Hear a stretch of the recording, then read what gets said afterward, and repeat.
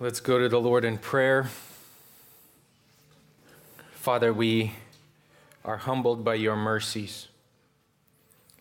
We are grateful for Jesus. As we were just singing, we ask that you would give us more of Christ. Just allow us to understand him better. Allow us to understand our position in Christ better. To behold him this morning, to be reminded that all of the grace and blessing and mercy and treasures and the inheritance that we possess today and that we long and look forward to in the future is rooted and is based in Christ. Help us, Father, to see from this passage of Scripture that Christ is so precious that he alone qualifies to be in your kingdom, and yet because of your grace, he qualifies us and you approve of us. Help us, Lord, to ever be grateful and humble and merciful. We ask these things for your glory. Amen. Have you ever experienced the most famous of anything? For instance, have you ever been to the most famous canyon in America, the Grand Canyon? Or have you been to the most famous city in America, which is the New York City? Maybe you've, not Sacramento, sorry to break it to you. Not Sacramento. Maybe you've tried the most famous or the most popular food in America. According to the recent 2020 poll, it is good old pizza. I know. I thought it was burgers or something, but nevertheless, pizza.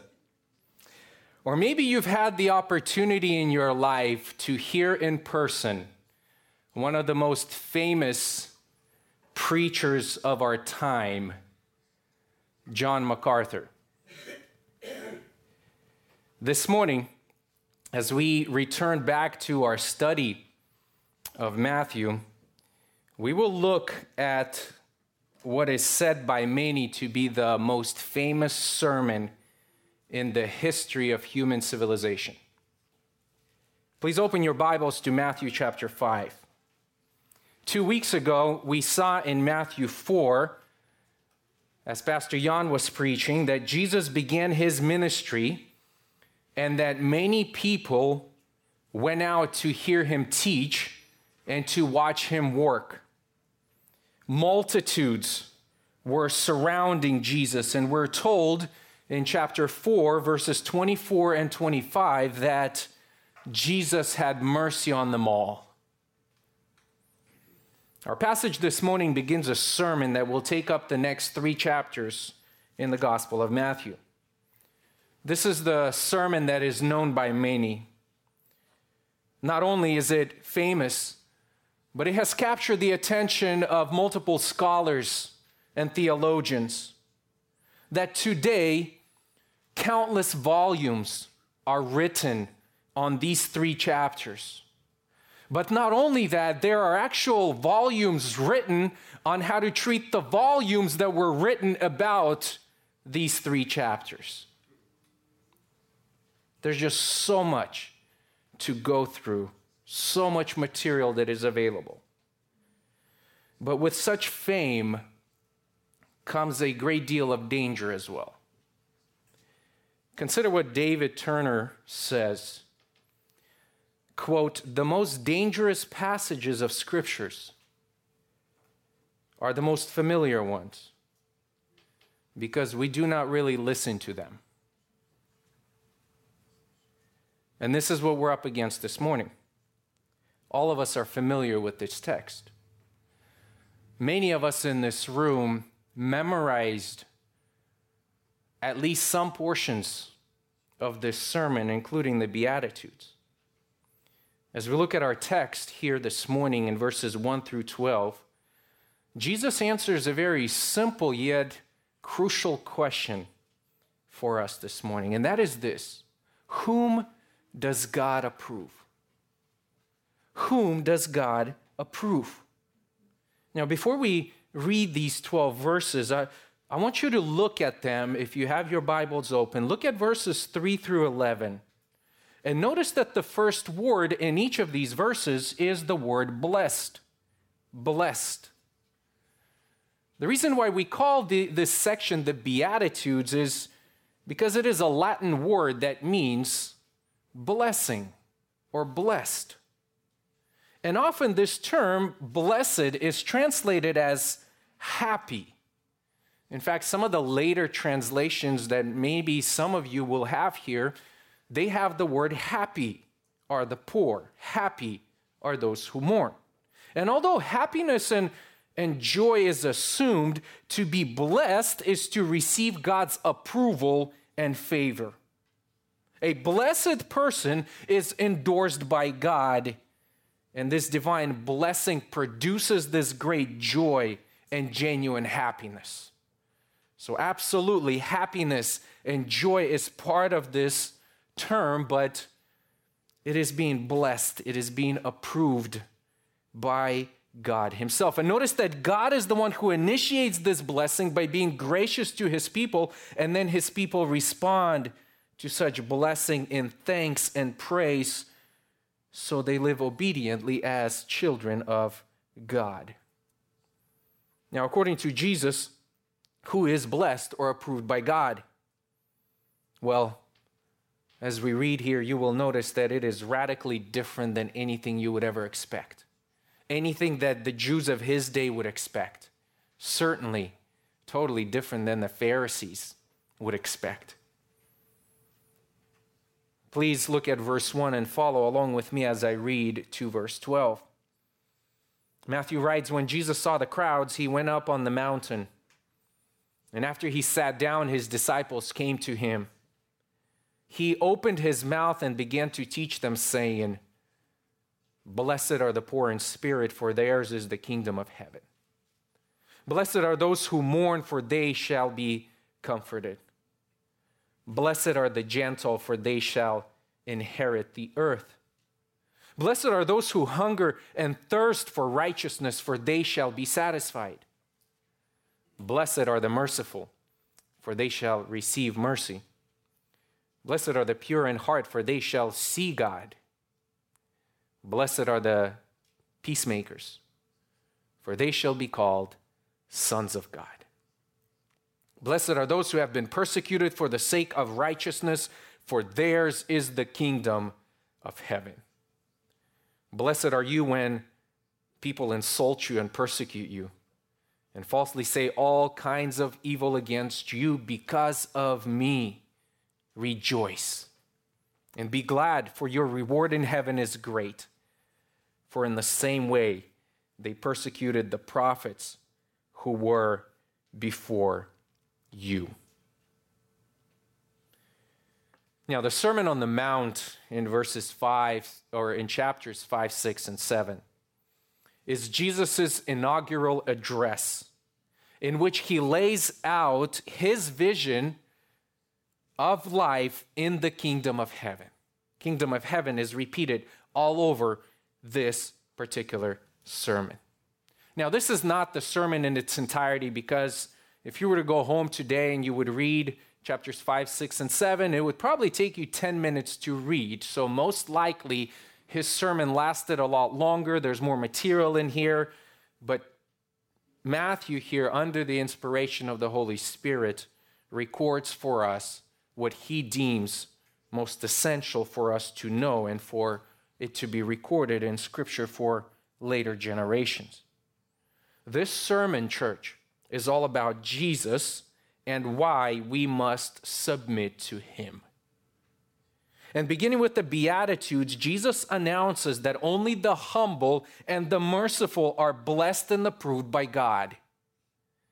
It is not the courageous, it's not the wise, it's not the temperate, the intelligent, the attractive that are blessed, according to Jesus, the blessed life in the kingdom of heaven is enjoyed by, as we read, the poor, the sad, the lonely, the miserable, the hungry, the mistreated.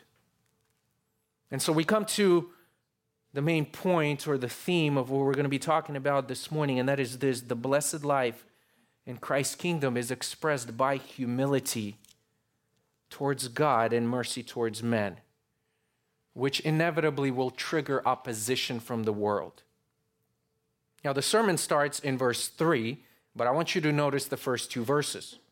As crowds gather, Jesus wants to find a more secluded place for him and his disciples to have this conversation, for them to hear this sermon. Now, who are his disciples? It says he sat down.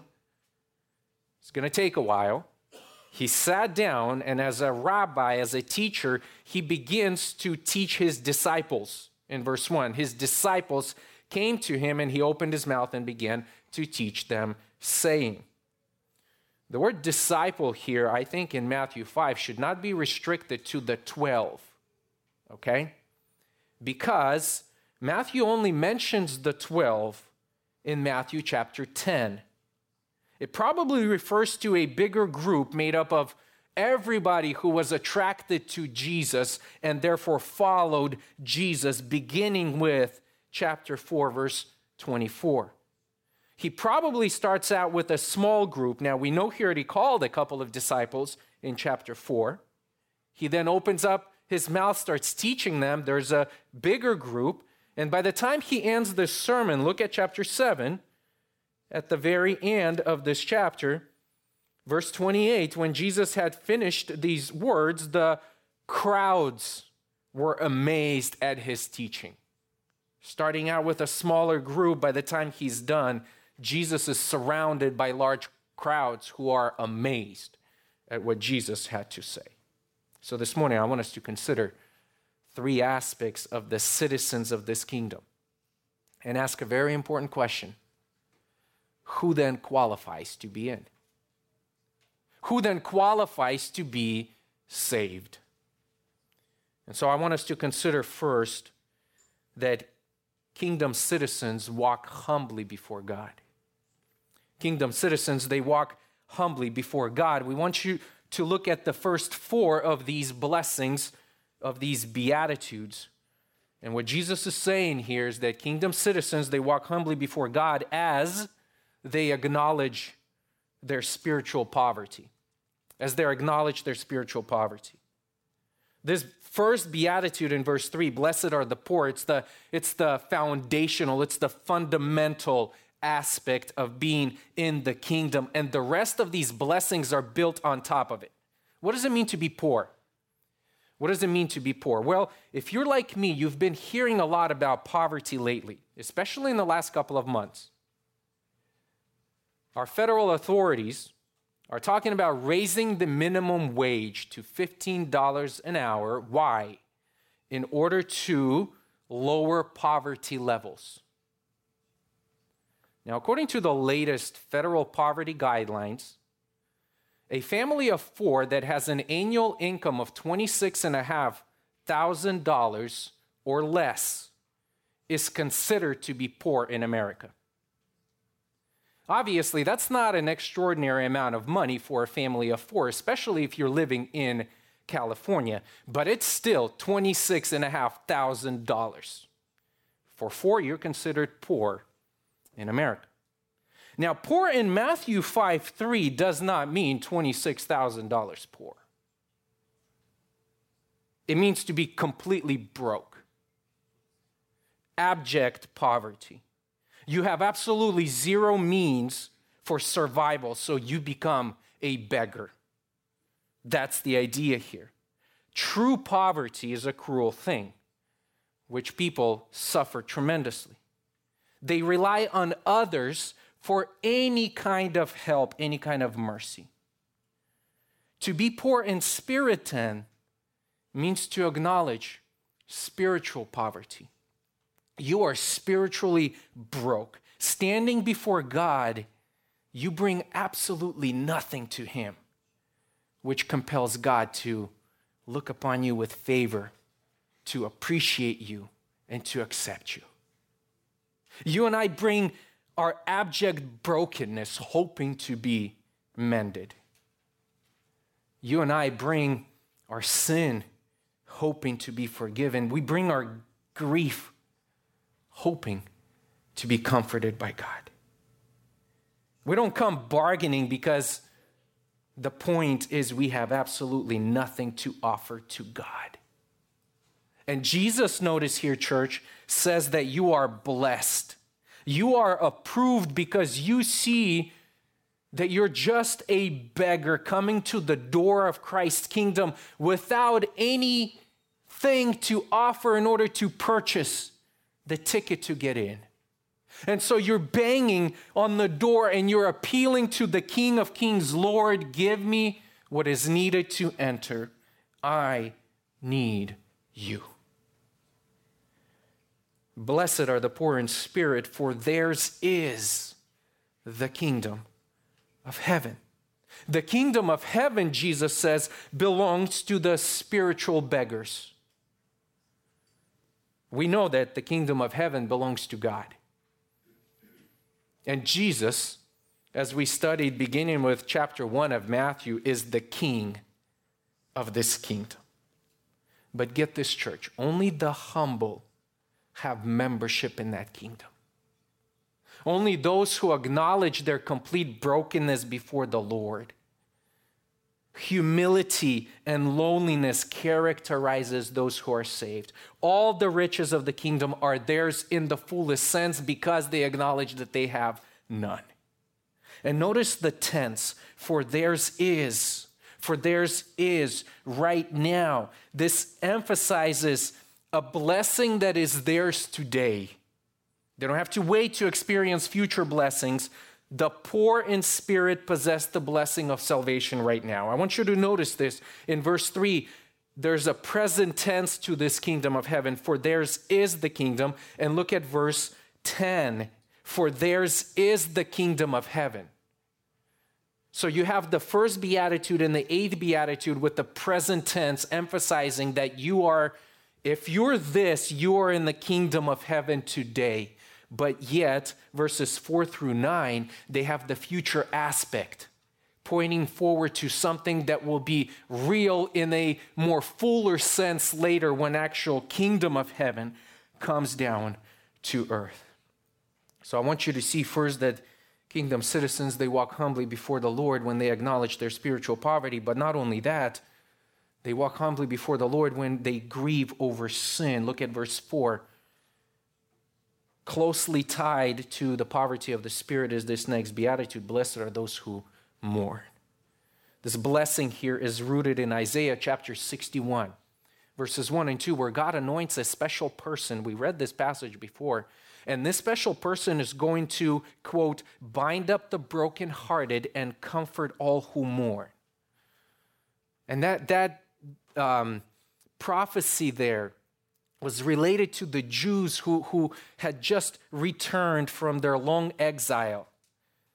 And they were able to rebuild Jerusalem and rebuild the temple, but that rebuilding process was not easy. They were mourning over the devastation that the previous generations caused because of their sin. We all know what it's like to mourn. Our family is mourning the loss of our dad. Some of you have walked down this path recently or earlier on. And since Jesus doesn't identify the direct object of our mourning, the scope of such mourning is broad. We don't merely mourn for the loss of life of our relatives, of our close ones, but we grieve over sin which mars the world and everything in it. We are blessed when we mourn. Blessed are those who regularly mourn over sin instead of seeking self-gratification and pleasure. Blessed are those who mourn over the sins and wrongs that other people commit towards them and others in their communities. Kingdom citizens, Jesus says, walk humbly before the Lord because they grieve over their sin. D.A. Carson says, it is not enough to acknowledge personal spiritual bankruptcy, 5:3, with a cold heart. If you know that you are a beggar before the Lord, if you know you're spiritually bankrupt, you will mourn that spiritual state. Like Paul says when he wrote Romans 7:24, he says, "O wretched man that I am, who will set me free from the body of this death?" What Paul was doing is he was looking at himself, looking at all his battles, looking at his sin. And he was longing forward to that time when the kingdom of heaven will be inaugurated here, when he will be delivered from this body of sin. And he was mourning over his own sin, mourning over sins of others. We grieve over the injustices in the world. We grieve when others show indifference to the gospel. As Paul said, remember in Romans 9, he was writing, and he says, if you really want to know my heart, I wish that I myself was accursed for the sake of my fellow countrymen. I hate the fact that they don't believe the gospel. Why? Because of sin. Because of sin. And Jesus says, those who mourn, they will be comforted. It's a promise. It's a guarantee. And that comfort comes in the person of Jesus Christ. As we read in Isaiah 63, he is the one who will bind up the brokenhearted and comfort all who mourn. Because of our Lord Jesus Christ, this promise is partially realized today, but it will be fully realized when he returns the second time and will deal with sin completely.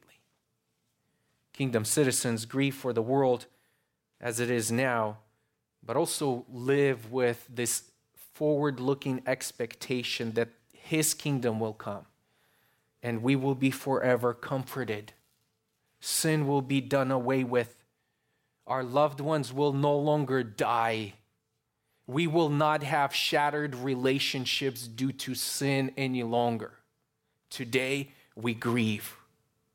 And that grief is an indication of your humility before God, understanding that you're in a broken state and that you and I are suffering the consequences of sin. As we walk humbly before God, we also refuse to selfishly advance ourselves. Kingdom citizens, Jesus says, refuse to advance themselves. Now, blessed are the gentle, he says in verse 5. A beatitude that initially seems out of place here, right? But it follows these two, and it is very appropriate. If you understand your spiritual bankruptcy and your need for God, you will be gentle. Blessed are the gentle. Some of your translations read meek, perhaps. We discussed this meaning of meek when we studied Colossians chapter 3, where Paul calls us to put on gentleness, to put on meekness. And if you remember, gentleness does not mean weakness or timidity. Jesus refers to himself later on, hopefully we'll get there, Matthew 11, 29, as being gentle in heart. Being gentle in heart. Now, he models this gentleness. Listen, if he is gentle in heart, then he models this gentleness at his trial before Pilate when he refuses to defend himself. Yet on numerous occasions, this meek Jesus, this gentle Jesus, overturns tables.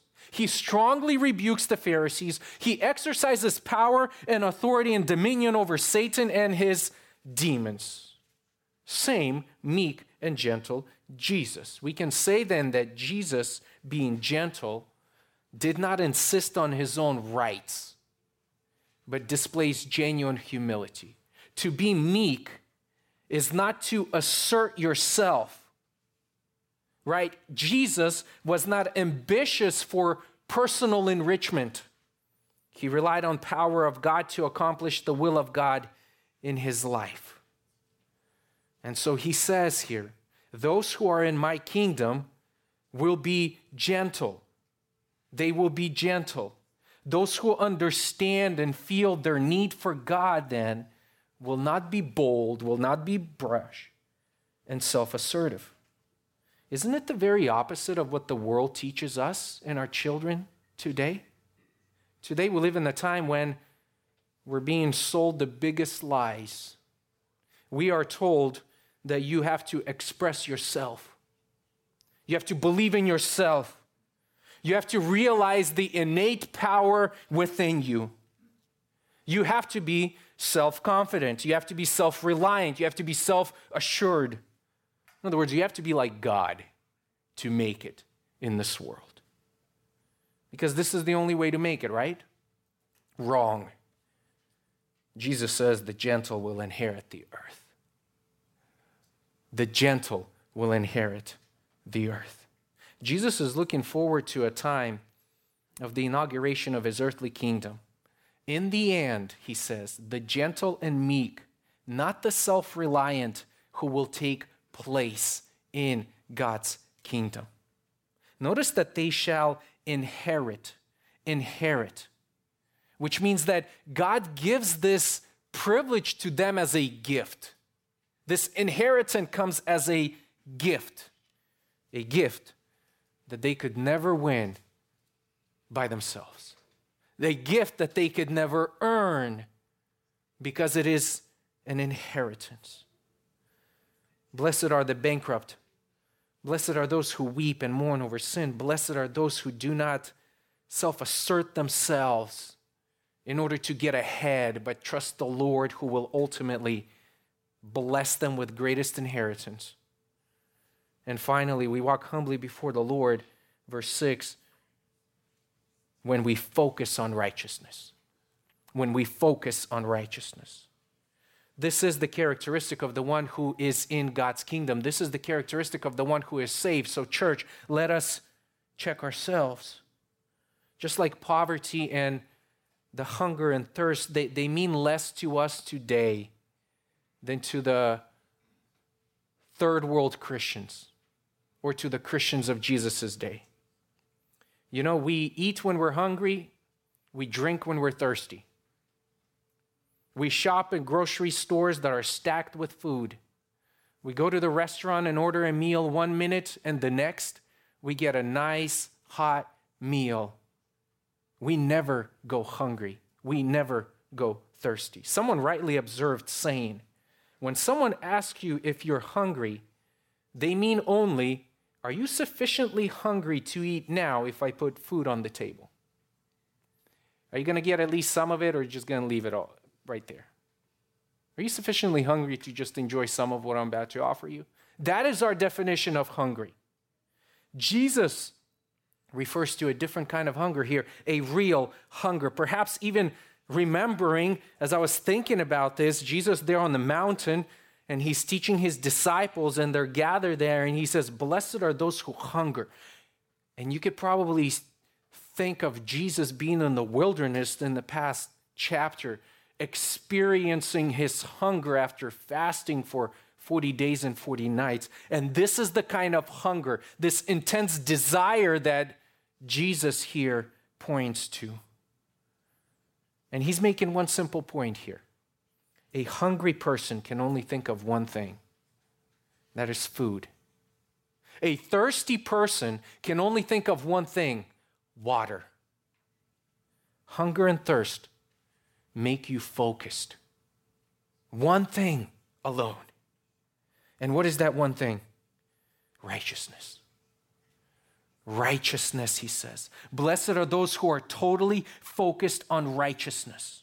Now, remember, as I mentioned before, that Matthew's use of righteousness is different than Paul's use of righteousness in his epistles. It is not the imputed righteousness, but the personal righteousness. You long to be holy. You long to be approved by God. Citizens of the kingdom, they hunger and thirst for personal holiness.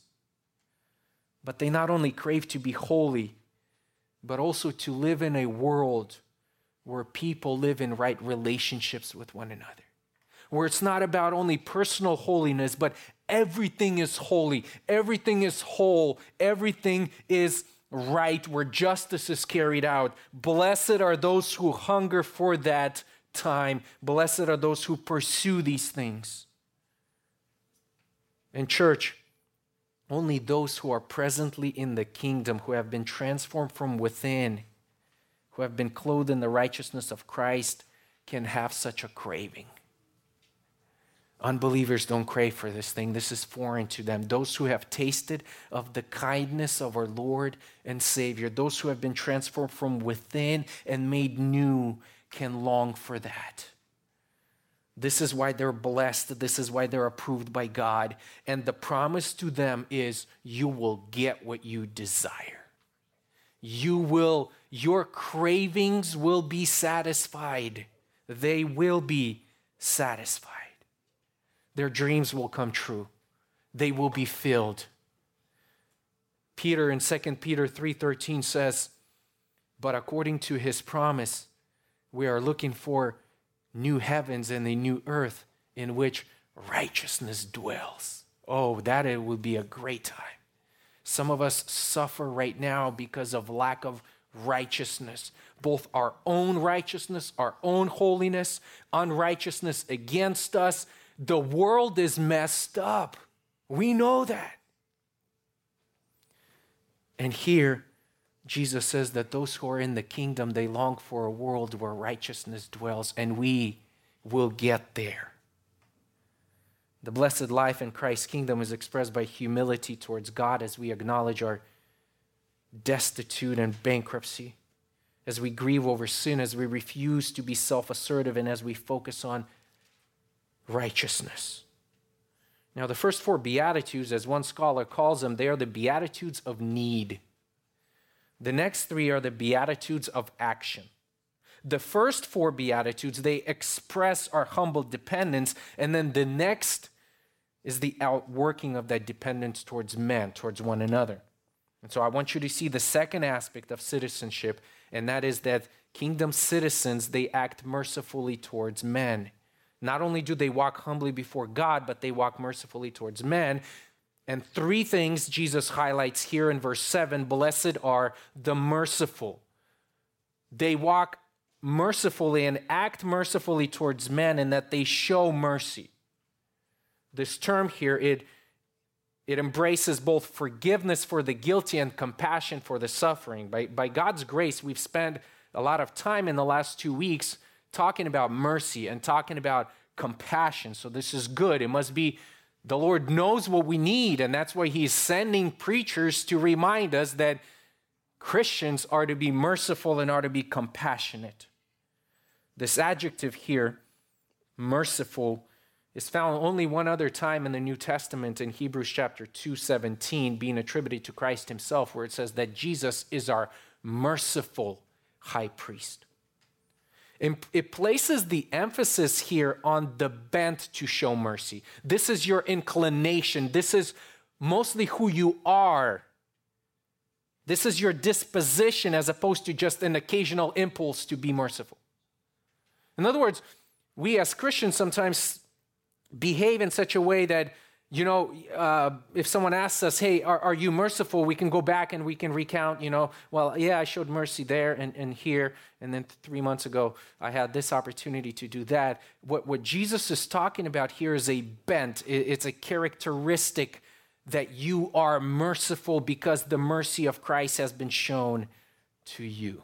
Blessed are those who remain merciful. And only those who show mercy can expect God to be merciful to them, because Jesus says here, if you're merciful, you shall receive mercy.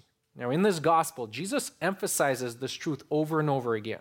Mercy receiving is dependent on mercy given. Mercy receiving is dependent on mercy giving.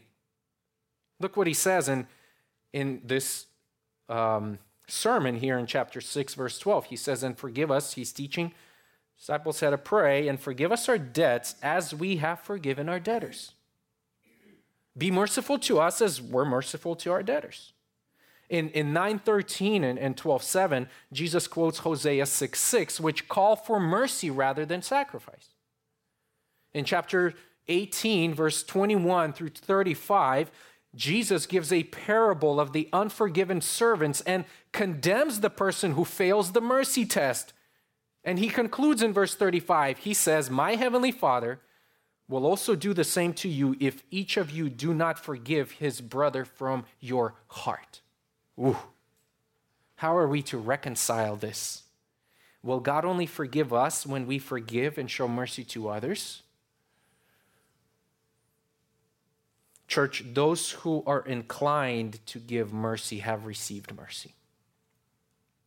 Those who are inclined to give mercy have received mercy. God himself, we're told in numerous passages in the New Testament, jump-started this mercy cycle by loving us while we were yet sinners, Romans 5 says, showing mercy to us in Christ. And now as citizens of God's kingdom, we're instructed to let that mercy flow through us to others, and in the end, we will receive mercy on the last day. Brothers and sisters, we have to ask ourselves this question. If we fail to forgive others, and if we fail to be merciful to those who are sitting next to you here, and to those who are desperate and wicked outside, have we truly understood? Have we truly contemplated and experienced the mercy of God? Because that mercy of God will make us merciful, will make us more forgiven, will make us compassionate. And so if you are struggling there, and you are struggling there, and I am struggling there, the solution is to behold the merciful God, is to remind yourself how God in Christ is so merciful to you. But we act mercifully towards men, not only in that we show mercy, but that we possess a pure heart. Blessed are the pure in heart, for they shall see God. You know, in Psalm 24, David asked this question, "Who may ascend into the hill of the Lord, and who may stay in his holy place?" And he answers it in the next verse, and he says, he who has clean hands and a pure heart.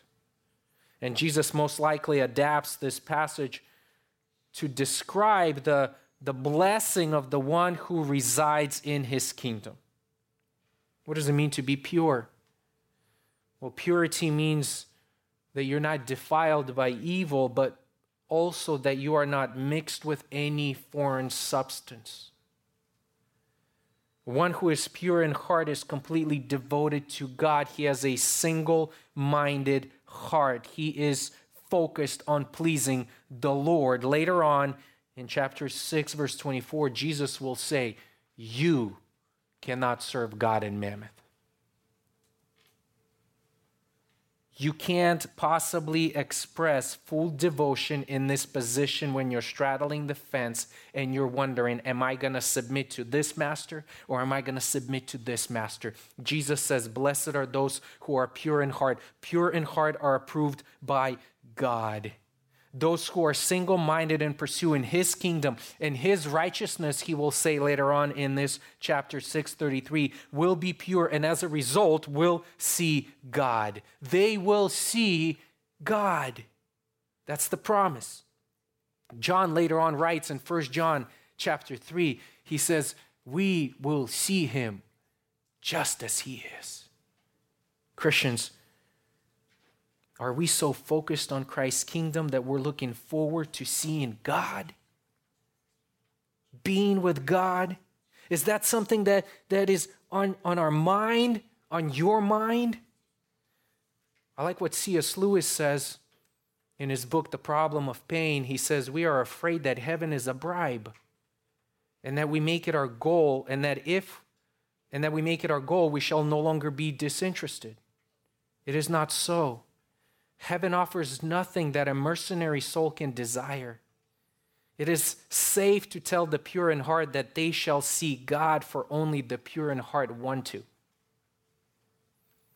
You're not going to entice someone who doesn't have devotion to the Lord, that they will see God in heaven.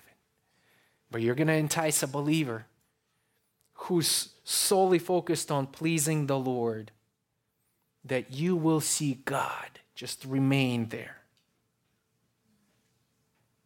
And finally, we get to verse 9. Blessed are the peacemakers, for they shall be called sons of God.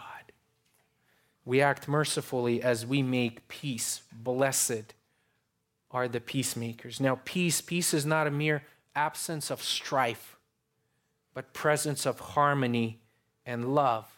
Notice that Jesus' concern here is not with the peaceful. He doesn't say, blessed are the peaceful. Blessed are those who make peace, which is different. Kingdom citizens don't just avoid confrontations, but they pursue peacemaking. When they see a confrontation, when they see something bubbling, as those who belong to the kingdom of Christ, we pursue that in order to what? Bring peace, bring reconciliation.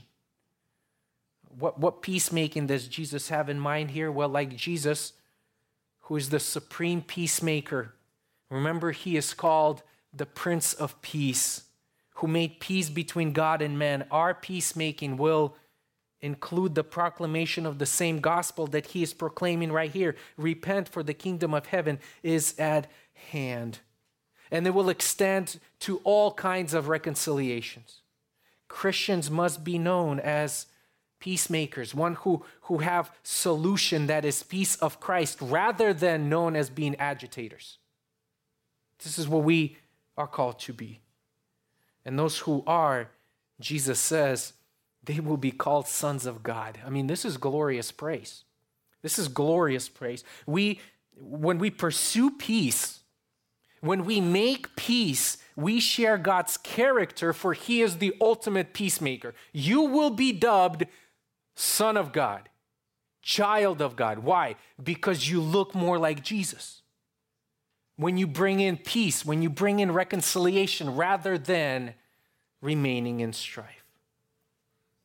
So the blessed life in Christ's kingdom is expressed not only in humility towards God, but also in mercy towards men. What is the common thread in all of these Beatitudes so far? Common thread is self-denial. This is so contrary to the way each of us is wired, because we're wired sinfully. Who's qualified for such things?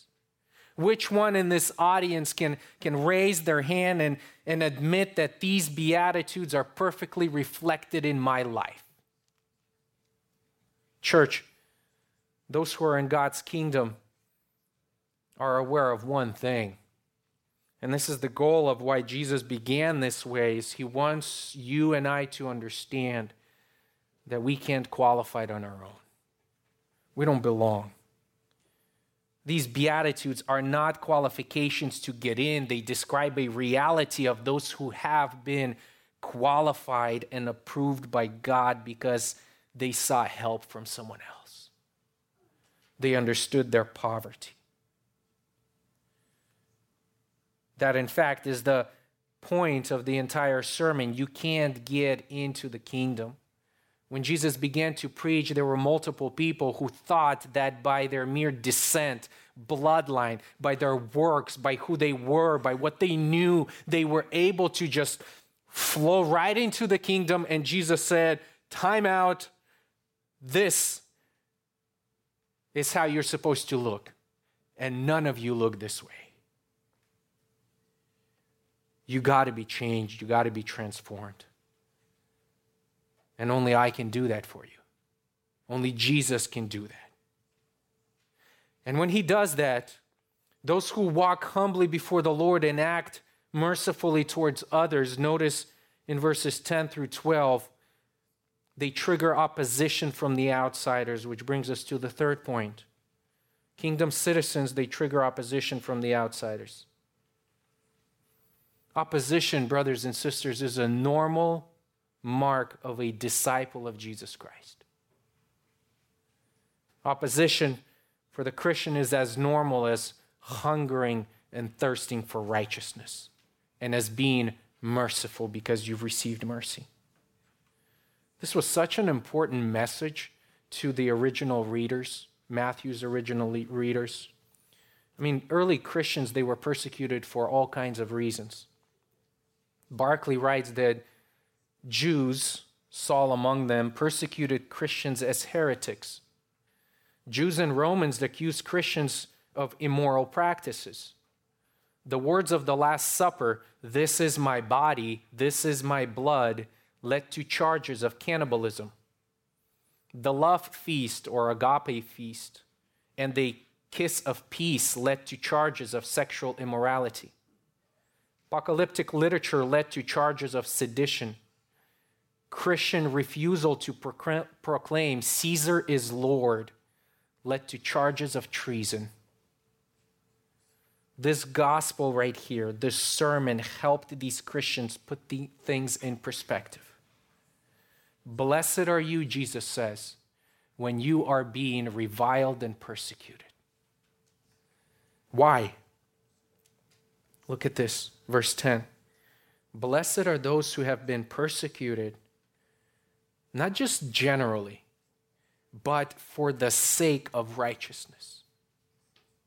For the sake of righteousness. And then the synonym for that is in verse 11.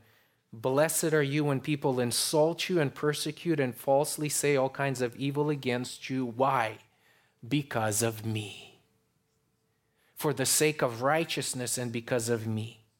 The righteousness that is in view here arises out of your discipleship with Jesus. It's because of him. You begin to look more and more like Jesus, which the world hates. You begin to exhibit the proper conduct before the Lord. So, in reading this final beatitude here in verse 10, we ought to ask ourselves, do we trigger opposition because we look more like Jesus or because of something else?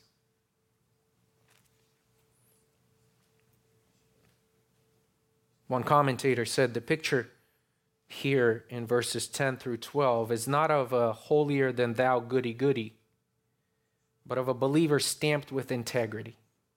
Integrity in commerce, speech, personal transactions, filing income tax forms, providing value for money, relationships with the opposite sex, integrity everywhere and at all times. The world usually prefers a veneer of integrity or integrity in selected areas. When it meets the real thing, it reacts with revulsion. The world prefers integrity, but only slight, superficial, external. What Jesus is talking about here is that if you are poor, mourn, if you're gentle, if you hunger and thirst for righteousness, if you show mercy, if you have focus to please the Lord and assist and serve others, if you pursue peace, you will be opposed by the world. It's a guarantee. You will be opposed. And then look at this, verse 11. He turns to the people, he turns to his disciple, and he addresses them directly and says, you are blessed. If this is true of you, brothers and sisters, you are blessed. Rejoice and be glad. This word glad means literally dance and leap for joy. This is pretty crazy. This is pretty radical. This is totally anti what we're trained here having this sinful worldview. Jesus says, leap for joy when you're being persecuted, when you're being insulted and said all kinds of evil against you. Because of me, leap for joy. Your great reward is coming. It's a heavenly reward. It refers to spiritual reward that the faithful will receive because of their discipleship to Jesus. Heavenly reward. Rejoice because you're included also. Look at this in verse 12. for in the same way they persecuted the prophets who were before you. Rejoice and leap for joy because you stand in line of faithful prophets who suffered in the same way for the Lord. And that's a great privilege, church, to suffer the same way. If they persecuted Jesus, they will no doubt persecute and oppose his followers. And that is an indication, notice, this opposition is an indication that you and I begin to look like Jesus. That's a great comfort. It is not to deter us from looking more like Jesus, because this is what we do. Well, I said something from Scripture to my neighbor, and now they hate me. And they're demonstrating their hatred by doing some weird things. And so I must stop doing what I'm doing. I must stop loving them. I must stop being like Christ to them. But Jesus says, this is a badge of honor. It's a badge of honor. Wear it. Why? Because in the same way they persecuted the prophets who were before you. They didn't survive. Not many prophets survived. And yet, great is their reward in heaven. Church, can you think of anyone who you know of who has perfectly embodied these Beatitudes? True to some extent, every Christian, every kingdom citizen is filled with the Spirit and must embody them. That is why we come to this text and we check ourselves and we test ourselves against these truths. But it's only to the extent, right? Listen, only Jesus, the King of the kingdom, embodies each and every one of these Beatitudes perfectly. He was poor in spirit, not due to sin, but in daily reliance on the Spirit for all things. That is why he prayed. That is why he fully submitted to the will of his Father. Jesus mourned over sin, not over his own sin, but over the sin of people and what the sin caused in the world. He wept over Jerusalem as they rejected the gospel. He wept at the side of Lazarus' tomb, seeing the damage that our sin caused. Jesus was the meekest of them all, offering his gentle yoke to those who would call him Lord. He had a passion for righteousness, overthrowing tables of money exchangers and at the same time receiving sinners and dining with them.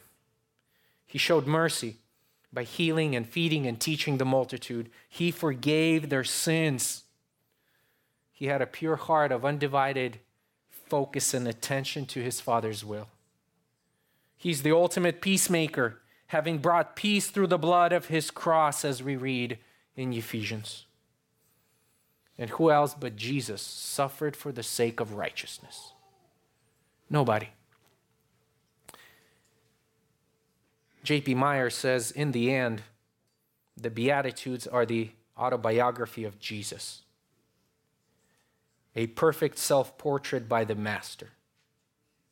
Happy are those who discover on the way, like a treasure hidden in the field, the Christology hidden in the Beatitudes. Church, the blessing of God is not found in ways of the world, but only in Jesus Christ. As those who believe in the Lord, we are invited again and again to experience God's blessing in this deep joy.